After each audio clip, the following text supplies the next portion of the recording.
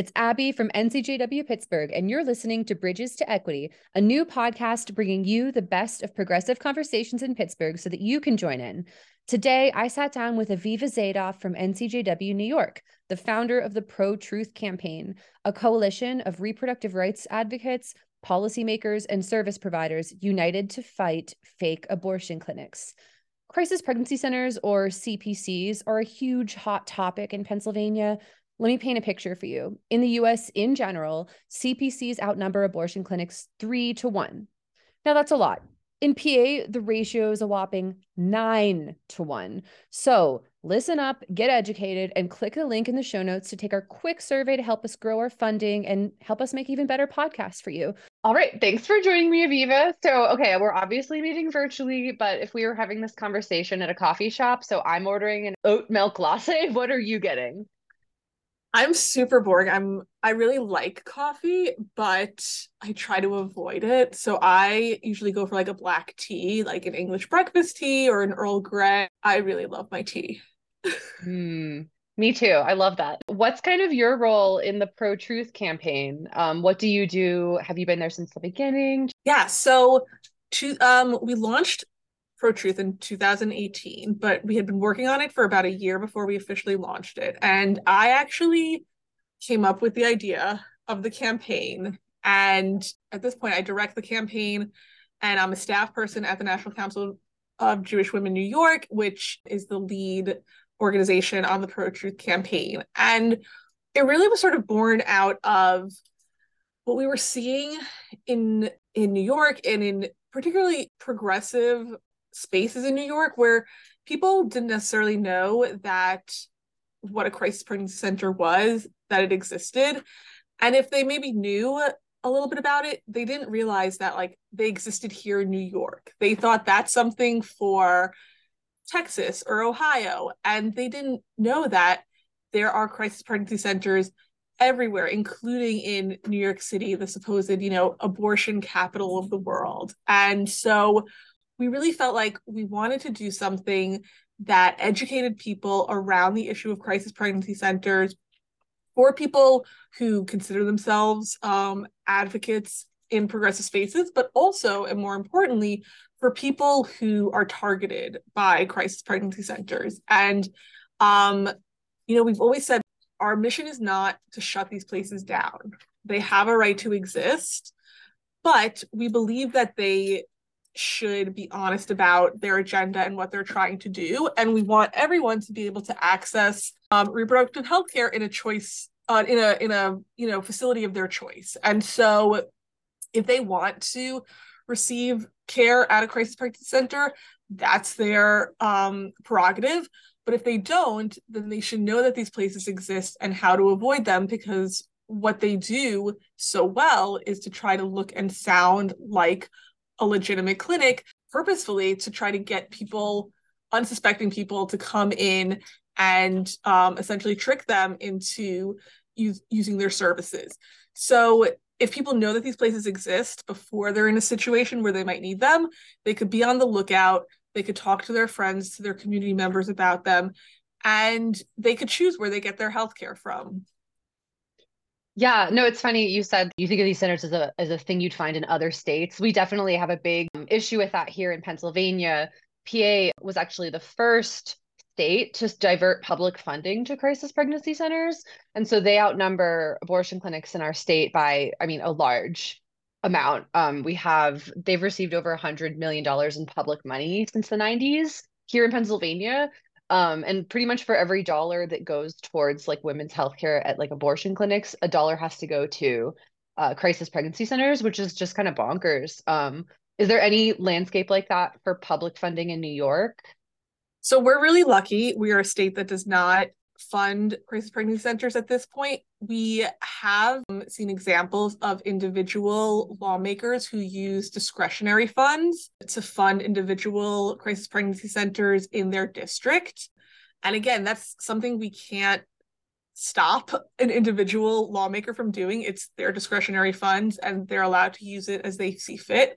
But when we have seen instances of that happen, we've done what we can to bring attention to those individual lawmakers, and you should let them know that that's not how you would like that money to be spent. But yeah, the public funding of crisis pregnancy centers is a huge issue, and we've seen it on the city, state, and federal level that it helps legitimize these places, and it also it helps them to have more facilities across the country, and that is part of their strategy, right? The more places that they set up, the more chances that somebody will accidentally come in to a crisis pregnancy center. So it really is a numbers game for them. And they've been able to get state legislatures to fund them. And they've also worked to get a lot of money through federal family planning grants that they use to support them as well. No, that's kind of wild. I mean, I like how you pointed out the main issue that much of the work that these centers are doing is just like perfectly fine. You know, like here in Pittsburgh, there's a lot of centers that they give out diapers and kids' clothes. I mean, and that's all like super awesome. And it's just honing in on like that deceptive practices that it's like, really anyone can buy like an ultrasound machine off of Amazon, apparently, right? And yeah, you need to make sure you're actually going to a real medical clinic.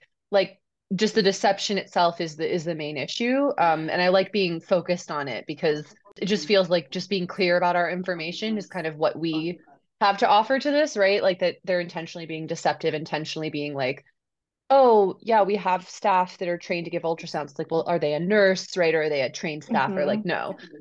So when did like you first become aware of these clinics, Aviva? Like, have you known about them your whole life, or like how did you learn about them initially? Yeah, I'll totally answer that question, but I also wanted to go back to something you said in terms of like handing out diapers or material aid, which is something a lot of these places do. But a lot of them also tie that material aid to like religious classes that they offer or like church groups that they're affiliated with, Ooh, which, yeah.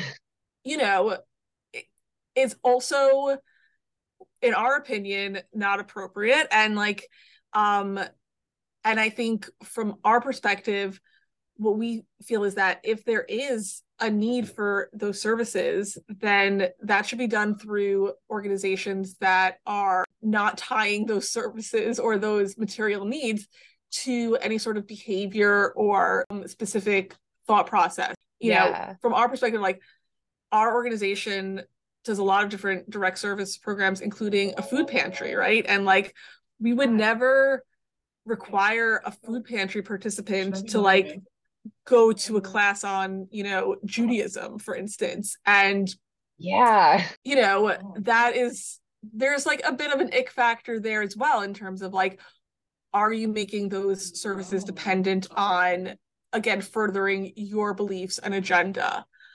Yeah, like it's not really free. You're not really Mm-hmm. giving something freely if, whether it's you're charging money for it or whether you're charging attendance at some kind of class or Bible study, like that's not actually a free service. Right, Yeah. right. No, that's an important distinction. Yeah, thank you for saying that. It's here in like here in this area, I think we're in Allegheny County, and so we have a lot of funding for different social service programs. But I think when we look at like rural Pennsylvania, there's a lot of places that literally don't have any spots to go to for free diapers, like that don't have, any services at all. And so it's like that's almost an issue about like spreading resources equally, right? Like across the state. Some people don't even have access to it. Maybe like the only place within an hour's drive, if they even have a Yeah. car, Mm-hmm. giving out diapers would be a crisis pregnancy center. And so it's just sort of, it's almost like entrapment. It's sort of hard to access things depending on where you are, depending on your poverty levels. I don't know. There's just a lot of considerations. Absolutely. And we actually we worked last legislative session with our state legislature to do kind of a study of these in the bill. They're called limited service pregnancy centers, but really to understand the impact they're having across the state on pregnant people and pregnancy outcomes, and understanding like where there are gaps of services across the state, because here in New York City there's a lot of services and access to services, but across New York State there's a lot of more rural areas, and there are real service deserts. And so trying to understand the landscape of services for pregnant people and people who have had children, to understand where they can get services and how limited service pregnancy centers or crisis pregnancy centers are impacting those services. Unfortunately, the study has not been able to begin because a crisis pregnancy center sued to stop the study from happening. So, Oh, well, why would that? Why don't you want people to just know the truth? right, what could you be hiding if you don't want to have a state study? Yeah, so right now that is being worked out. But it's sort of again, yeah, what are you hiding? What can't we know about what's operating, how you're operating, and why is a study so threatening to you? All of those are really good questions.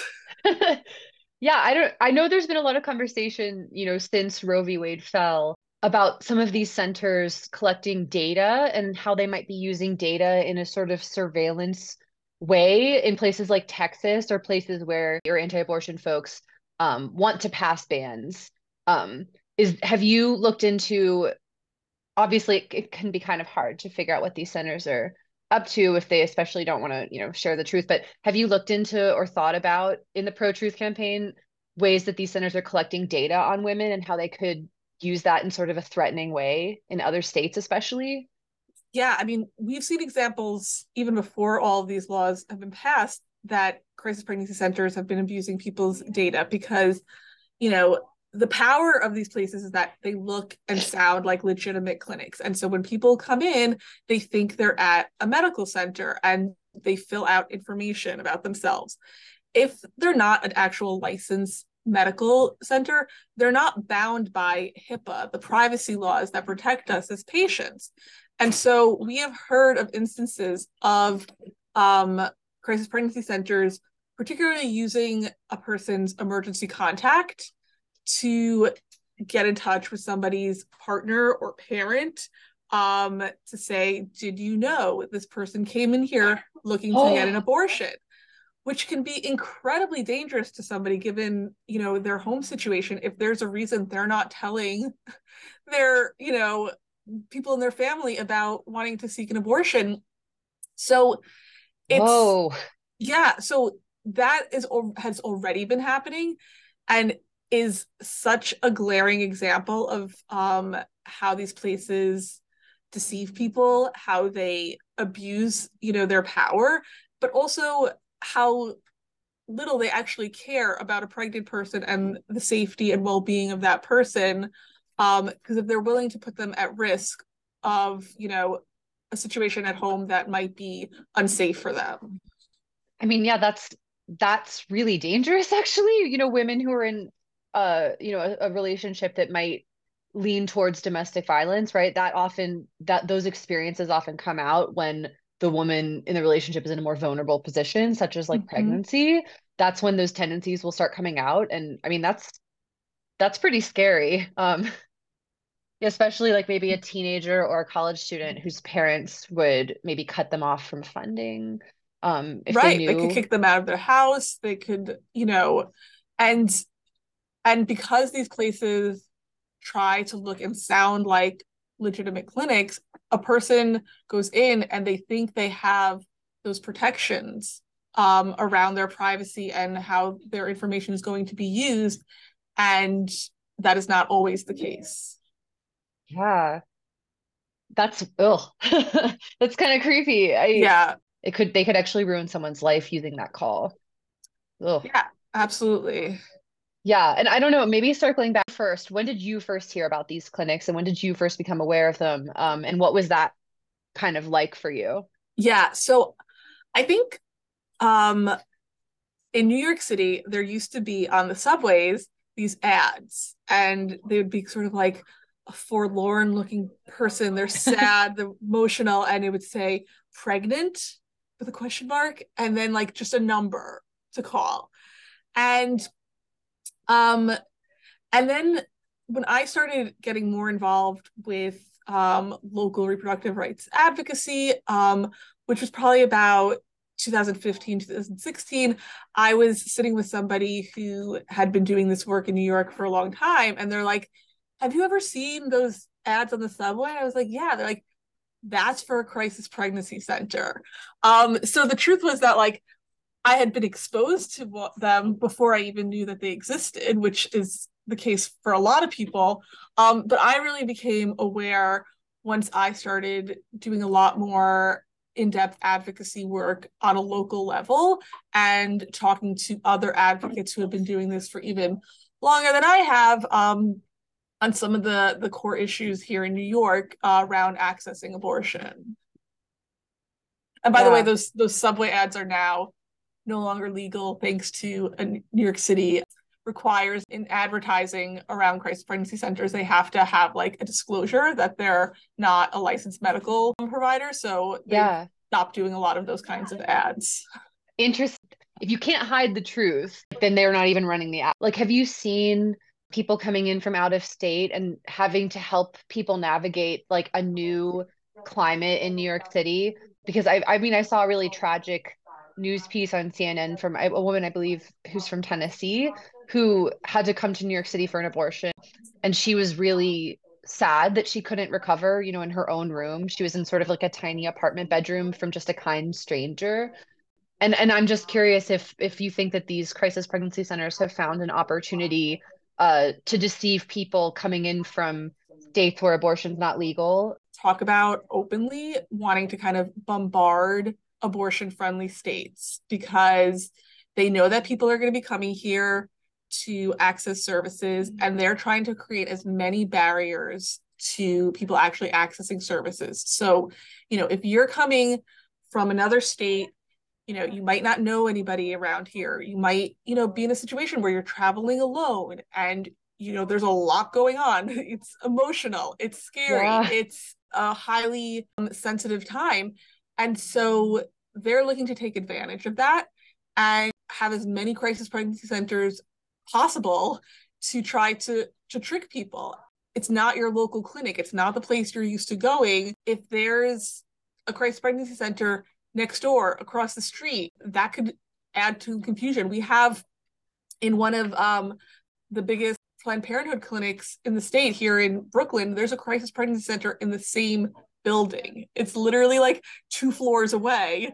And Wow. so you get in the elevator and it's just a matter of like pressing the right button.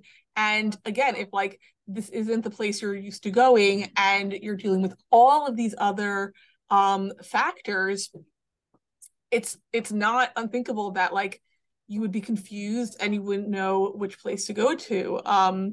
You know, and they name themselves to sound like legitimate clinics. And there was a clinic in the Bronx that was across the street from another Planned Parenthood that literally had a sign, this huge sign outside it saying planning your parenthood.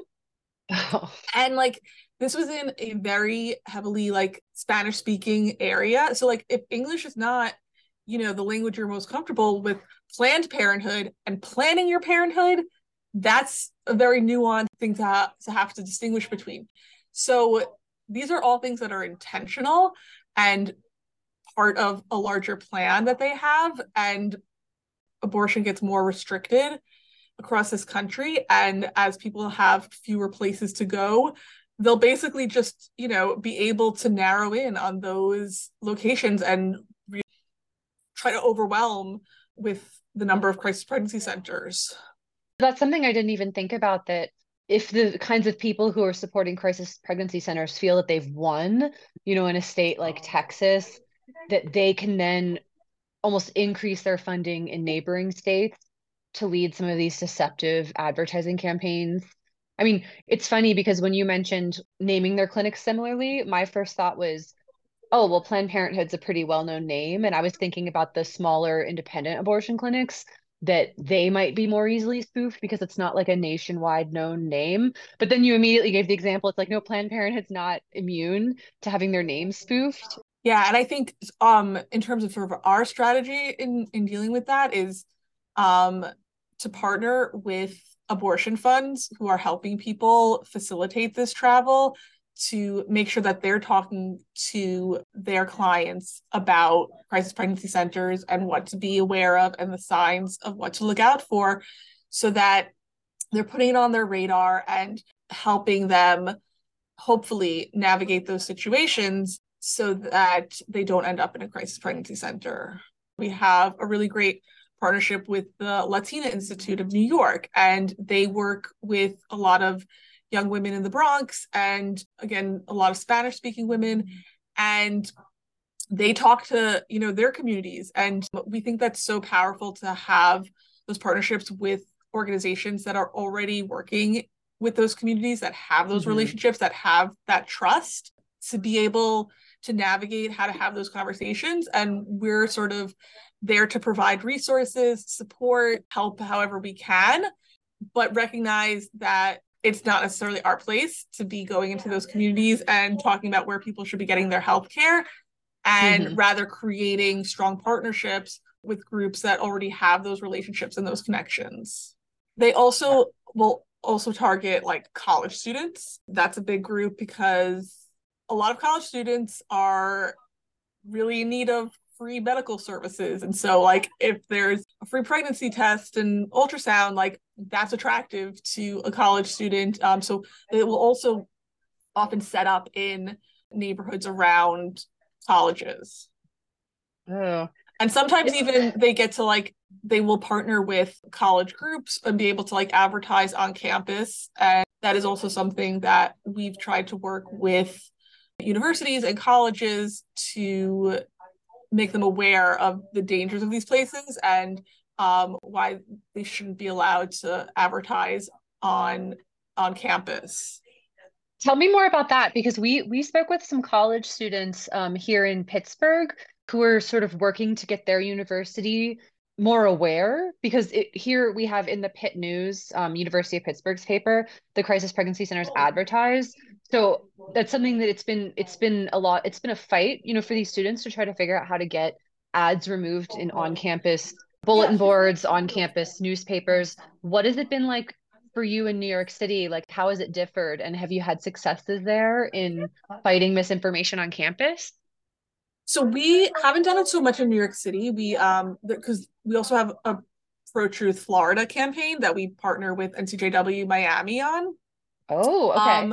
And so the Florida group has been working more on that, and it's been a grind really. And I think it's really about getting some ground support within the university and bringing it to the upper levels of decision makers. There are going to be administrations that are more open and willing to listen, and some that are less. And I think, you know, it's important to get support from clubs and even, you know, professors, but also again, to raise awareness. So like if there's a student publication that would be willing to write about the truth of crisis pregnancy centers and point out that like the university is allowing them to have paid advertisements in a publication, like that could be really powerful. Doing some sort of like petitioning around getting them to stop giving them advertising space, just to show the support that students, you know, how many students would support an initiative like that. I like that idea of it being student-led. So you said, okay, so the Pro Truth campaign's active in New York, active in Miami / Florida. Are there any other locations that you're active in or like moving into? Not right now. We're open. We're interested if there are areas or sections that would want to get involved. We certainly are open to that. But for right now, this is where we are. That's pretty exciting that it's sort of like open to grow. So listen, I mean, the thing about crisis pregnancy centers is that it's an issue everywhere. So like, yeah, we're willing to you know, it's a campaign that could be replicated in other places. The campaign in New York and Miami looks slightly different because like Florida and New York are two very different landscapes when it comes to abortion access and reproductive rights. So it's certainly adaptable because the core message around like the education and activism around crisis pregnancy center remains the same. You know, just how exactly that might look might be dependent on where you live. So yeah, I guess before we kind of wrap, do you have any big wins or any any things that you're particularly proud of to share, or like a success story? So passing the study bill was a huge, exciting thing because we really felt like it would create a not only like help us to understand the landscape of how these places are impacting pregnant people, but also give us some data about what's actually happening in these places. Because as you mentioned, like it's really hard to know what's happening in these places.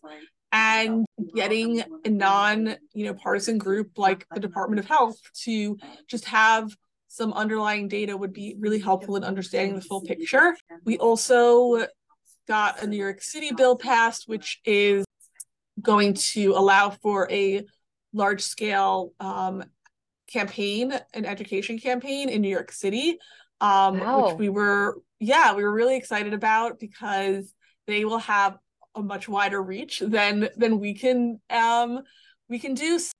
Spreading the word and getting the message out is so important. So those have been two really big wins for us. Yay. That's so awesome. I'm feeling really inspired. I'm kind of getting ideas for things that maybe we can do in Pittsburgh, right? Like I think it's a real model. And I hope that we can see pro-truth campaigns like all over the country in the future. I guess for a listener today who's super fired up and wants to get involved, what should they do? Well, you could start by going to protruthy.org, which is our pro-truth website.